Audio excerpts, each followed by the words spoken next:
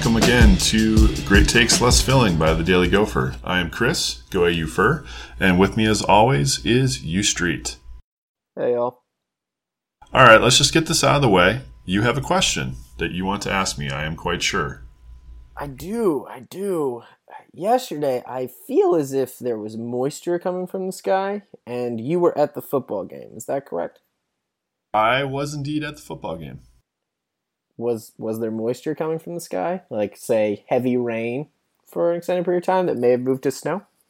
There were actually several types of moisture coming from the sky, and they even fell together at the same time.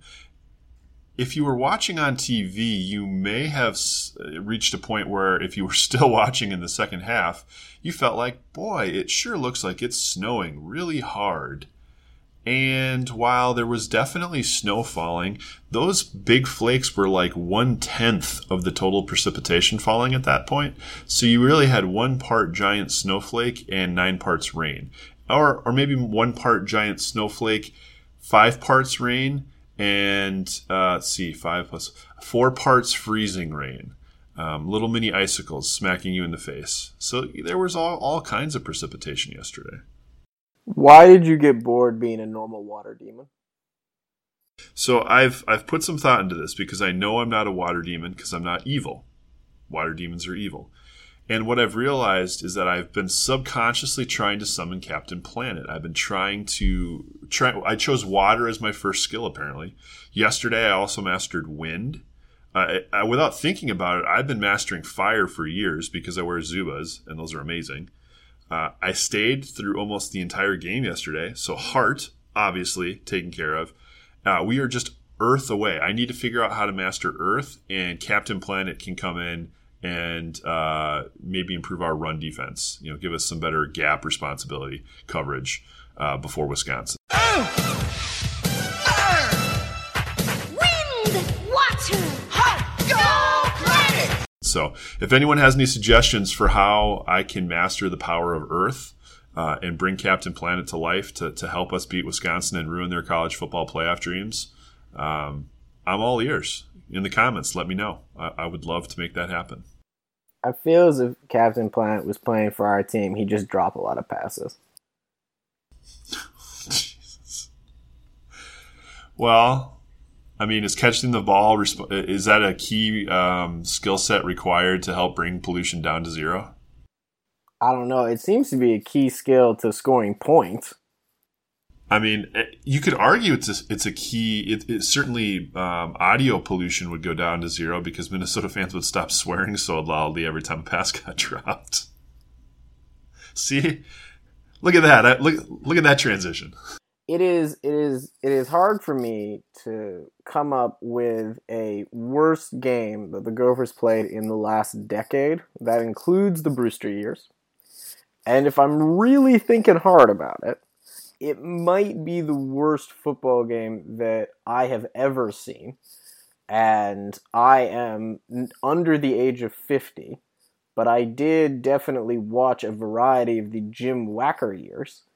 And I think that game might have been worse.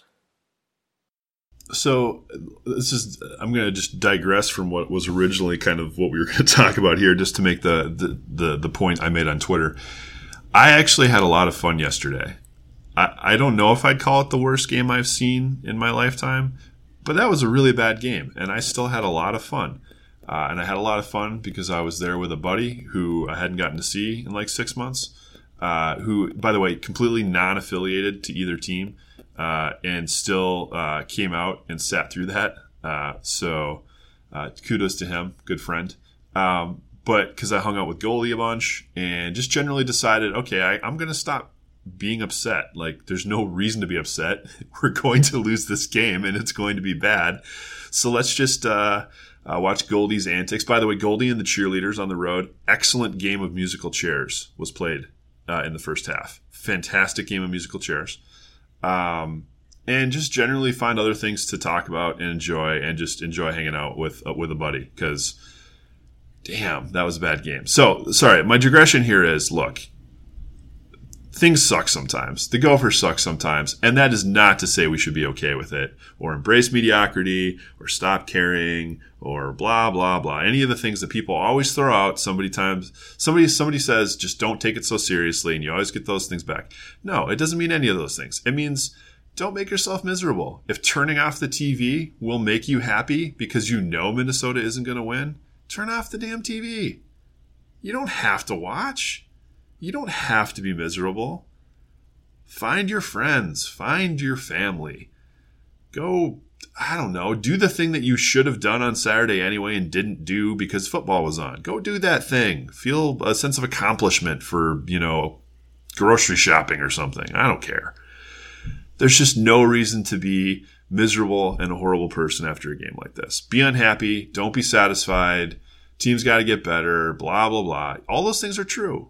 But those can be true without you having to make yourself miserable. Like you can come at those in a slightly better headspace, and they can all still be true.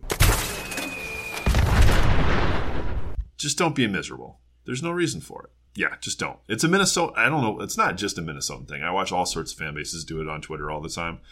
But Minnesotans seem to be especially good at just like, how can we make this the worst thing ever when all we have to do is not care for just a little bit? Like, care in our hearts, but choose to take a step back and give ourselves some distance and remove at that specific moment that the terribleness is happening, and then be unhappy the next day. Because you know what? You'll be less unhappy, and you can still be all the riled up you want, but without taking it to the level of like just, I don't know, whatever I've been seeing sometimes this season. Which frankly, I think just get used to the fact that it's not always going to be this bad, because I honestly don't believe it will be. That's me. All right, that's my digression. Man, if I didn't know any better, I would think that was a mediocre episode of Captain Planet right there. Well, except I didn't have anybody screaming out, "You'll pay for this, Captain Planet." I suppose, actually, you know what? Somewhere, someone is writing an angry missive to me on Twitter that will be the equivalent of "You'll pay for this, Captain Planet." It'll be, Golden Gopher, you are embracing mediocrity. Rah! And that's the Twitter equivalent of "You'll pay for this, Captain Planet." So I got that part down at least. That was the greatest voiceover I've ever heard. Like you should be in Hollywood. Well, there's a reason I do podcasts. I mean, I'm just waiting. I'm waiting for Disney to call me for that next like Frozen 2. Gosh, what a good villain. Let it go. Let it go seems to be the mantra for Gopher fans. Wow, and I hadn't even intended for that to be the connection, but you're right. You know what? I'll be the mediocre villain in Frozen 2 that everyone can sing "Let It Go" to, and it can all be a metaphor for Minnesota fans after a bad loss. Disney, seriously though, I want royalties on that. Like, pay me my money. Yeah, they got killed. They got absolutely killed. For me, the game was over early in the second quarter when Kobe McCrary fumbled. And we're about to get into our frequent bit where Chris attempts to guess what the actual stats were of this game. But to discuss a little bit why I felt this was the case. Kobe McCrary fumbled on what was sort of a freak fumble, in that the Northwestern defender hit the fumble perfectly with his helmet, and the ball was wet, and it skirted out.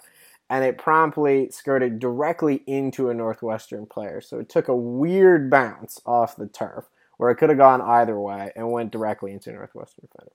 Northwestern promptly goes back down the field and scores, and then either on that possession or the next possession, they all sort of blurred together into a nice stew of terrible. Clayton Thorson hit what they continually refer to as the superback, as opposed to just his name, like normal humans. I hit the superback on a legitimately really good pass, but a pass in the rain and sleet and grossness that hit his hands and bounced up and then bounced directly back into his hands.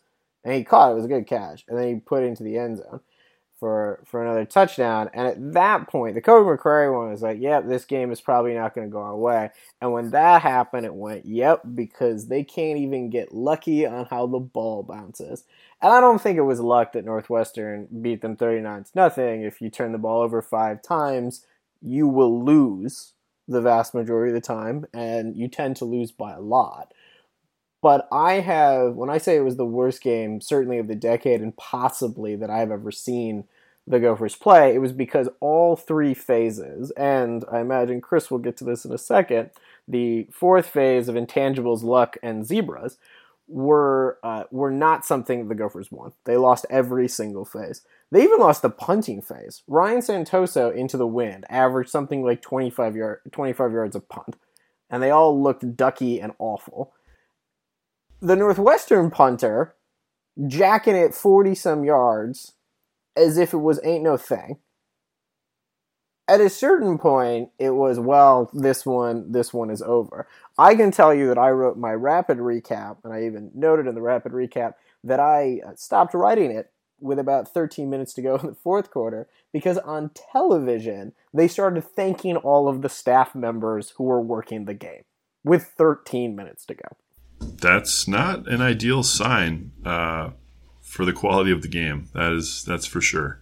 Yeah, if you weren't a Northwestern player or one of the fans in attendance, you didn't have a good game. Well, I mean, because here's the thing. BTN didn't have a good game. They decided to spend the entire time, I don't know, taking shots of the Northwestern strength coach, which led to one of the stupidest Twitter fights I've ever seen, especially since, the two people that ended up in the fight weren't actually fighting and didn't mean to be fighting. And as opposed to all of those Twitter fights that are not silly and are totally reasonable. Yeah. Such a dumb game. And yet, I still had a good time. See? You can do both. It can all come together. Would you like to talk a little bit about the game? I mean, Northwestern played well. Fans, I give you a heart for showing up. That includes me, so I'm patting myself on the back. Everybody else, nah. Just forget it. Flush it. Move on. Well, before we move on, I have a couple of questions for you from the game. Okay, let's go. The first one does involve the Minnesota rushing attack. Did Minnesota break 100 yards rushing? No. So this is surprising. The answer is they did. And when I initially looked at this particular statistic, I assumed that my charting had gone wrong somewhere, and I had accidentally given the Gophers a plus 40-yard run somewhere. But it turns out that Rodney Smith was in fact 4 yards away from his 10th 100-yard game of his career. Kobe McQuarrie had 10 carries for 69 yards, nice, with a long of 24. But, equally true, how many fumbles did the Minnesota running backs have? This would be the easiest thing to remember, but I got to be honest. I just stopped caring enough to worry that all the turnovers just sort of blurred together. I don't know. Are we talking fumbles lost or total fumbles? Well, we could actually both, because the number is different. Total fumbles 4, lost 3. Is that right? 3 and 2, but the fact that you thought it was 4 and 3, I think, is a good description of this game. Rodney Smith had 2. Kobe McCurry had 1. Croft threw how many interceptions? Well, the answer would be 3 interceptions. Was 3. So, how many passes did he complete? Or a better way of saying this, did he throw more interceptions than completions? I feel like the answer actually is yes. It is. He completed 2 passes. But there's a little bit of an asterisk here. Because a lot of people did correctly say that Demery Croft played a bad game. I thought that his passes were being thrown late. He was staying in the pocket a little bit too long. He took a couple of sacks where he probably should have broke the pocket and just scrambled for a couple of yards. It is hard to complain too much about that, in the sense that they're trying to keep him in the pocket. If he's in the pocket, he's clearly trying to go through his reads and make a play. The problem is, with Tyler Johnson out, his receivers not super great. As we said, 2 receptions. How many dropped... 2 receptions, not 2 interceptions. 2 receptions. How many drops did the receivers have? And I'm even going to make this easy for you. Not the total, the multiplier. So how many more times drops to interception? That would be 3. That would be 3 times more. because I believe they had 6 drops. And what's the great part is that had one of those drops not been a drop, Minnesota A would have had a touchdown and not been shut out, and B, Croft would have had 1 fewer interception. Yeah, Philip Howard, who the last couple of weeks has had a pretty solid couple of games, did not play particularly well. Rashad Still had 1 reception of 36 yards on the opening drive, and then proceeded to drop 3 balls. It's not, that's not great, Bob. It's not great. There is a view that suggests, and I think it is reasonably accurate, that the receivers that you saw playing today will receive tremendously less playing time next year, either because they've graduated, or because they have left the team, or because they are going to be buried on the depth chart by the redshirt freshmen and the freshmen coming in. And honestly, after the last couple of games, even the Nebraska game, where Demery played exceptionally well, outside of Tyler Johnson and to a lesser extent Philip Howard, receiving corps, not a whole lot to recommend. Certainly there are some injuries there, but at the same time, the primary injury in the receiving corps is to a freshman.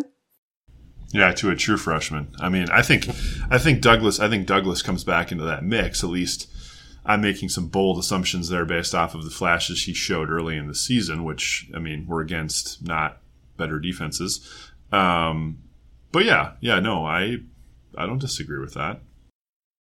So, given this, final question, and this is mostly to drive something home.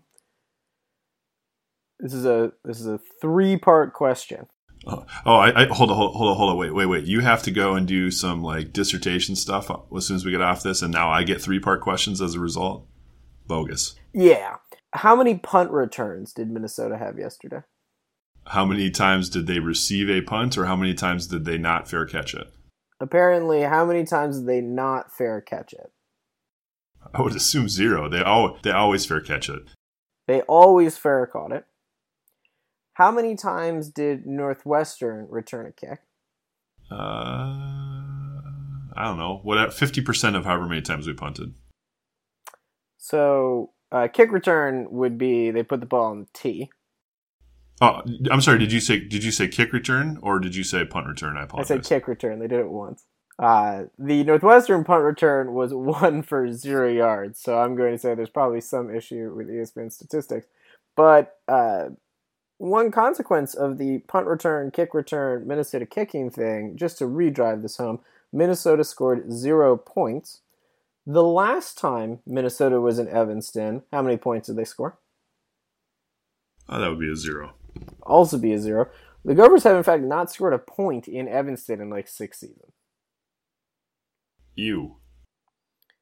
Yeah, it's not great. It's not great. I got nothing. I got nothing else. I mean, I think you covered it pretty well. That's a depressing stat. All right. Well, let's stop talking about Northwestern. That's enough Northwestern. What are we here for next week?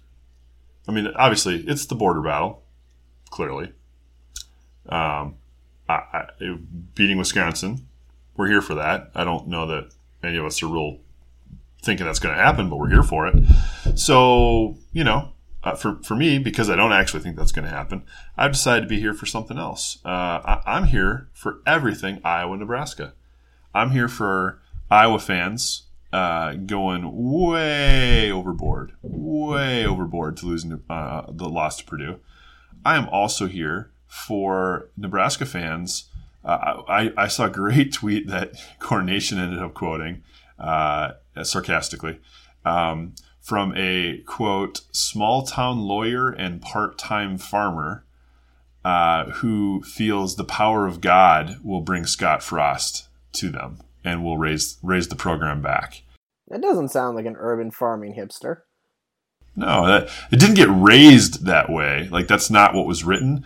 But what was written is, there's no way to read it but that God will give us Scott Frost, and Nebraska football will be good again.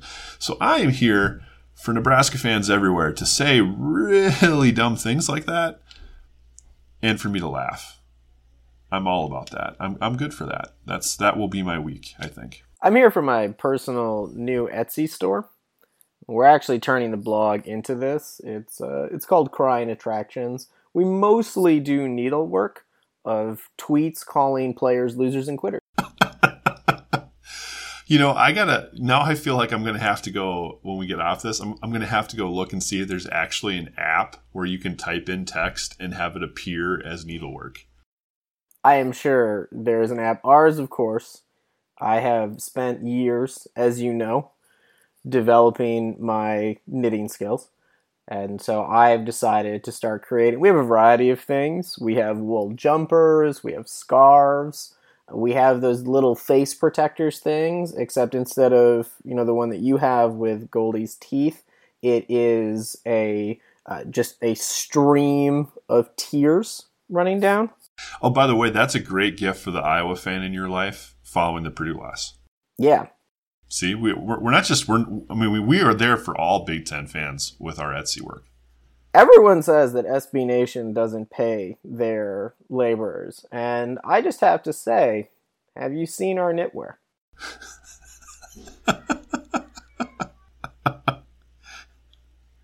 See, we don't pay Alex, but we do make sure that he spends 10 hours a day knitting. So we just, we operate a sweatshop instead. Some people argue that it is a sweatshop. Chris described it to me as a growth opportunity. Well, your calluses on your hands are kind of small. I figured they could grow a little if you just put in more time knitting. I feel like that's a short joke. Anyway, as I was knitting by the fire, I chanced to take a look at some of the fan reaction to the team. I had a personal favorite one. You can actually buy this in the store, and it reads, "While down 39 points, a quarterback going out of bounds instead of getting trucked by a linebacker means he's quit." You can put it over your mantle. You can give it to the irrational moron in your life who actually believes that statement. Whatever you want. And the reason why I refer to that person as an irrational moron is when you're down 39 points, you haven't quit, you've just gotten your butt kicked. There isn't really anything to do. If you're the starting quarterback, the specific play that we're referring to here is late in the game. Demery Croft, it was about third and forever, because the Gophers were frequently in third and forevers, because the Gophers were terrible on first and second down. But anyway, the Gophers try to pass the ball because, insanity is doing the same thing and expecting different results, but why the hell not? You're down 39 points.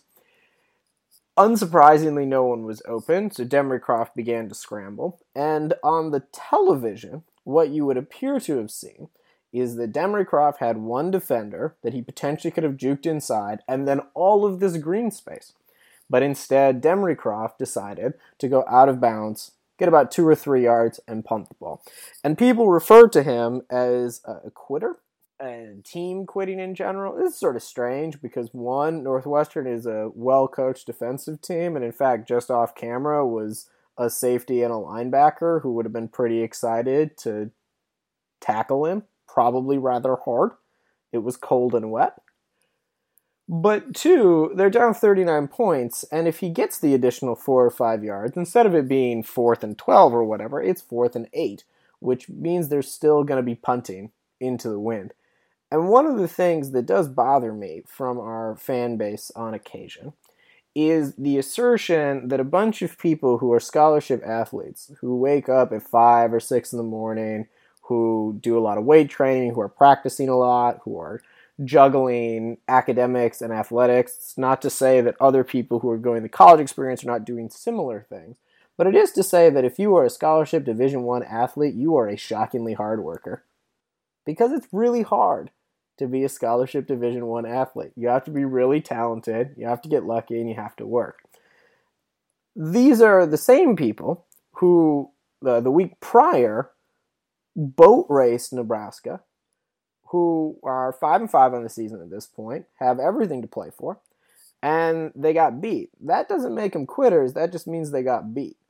I find it sort of annoying, as someone who's been following the program for a very long time, to see other fans who also ostensibly have either been following the program for a long time or are new, in which case welcome, who believe that the team that they are supporting somehow doesn't care more than they do. It's a weird holier than the Pope situation, where if any of these people were actually involved in that, they would recognize that those players care quite a good deal. Because a lot of these people were the same people making this argument earlier in the season that, like, Fleck didn't give a crap about the seniors, and, like, oh, the seniors are trying so hard, and Fleck's just tanking. So it's sort of weird to me that the seniors just randomly quit when they had a chance to make a bowl game and cap their season off. That's my issue. Anyway, we have that whole rant on a woolen turtleneck. We used the turtleneck because we just needed a little bit more space.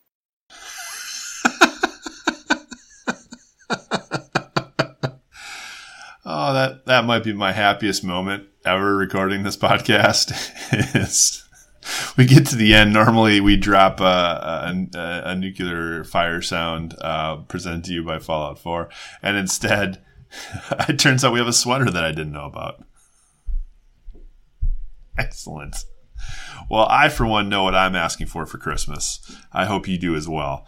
And with that, move on. Get to the next week. It's Border Battle Week. It's Iowa and Nebraska Schadenfreude Week. It's Purchase from our Etsy store week.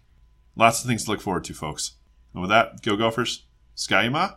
Row the boat.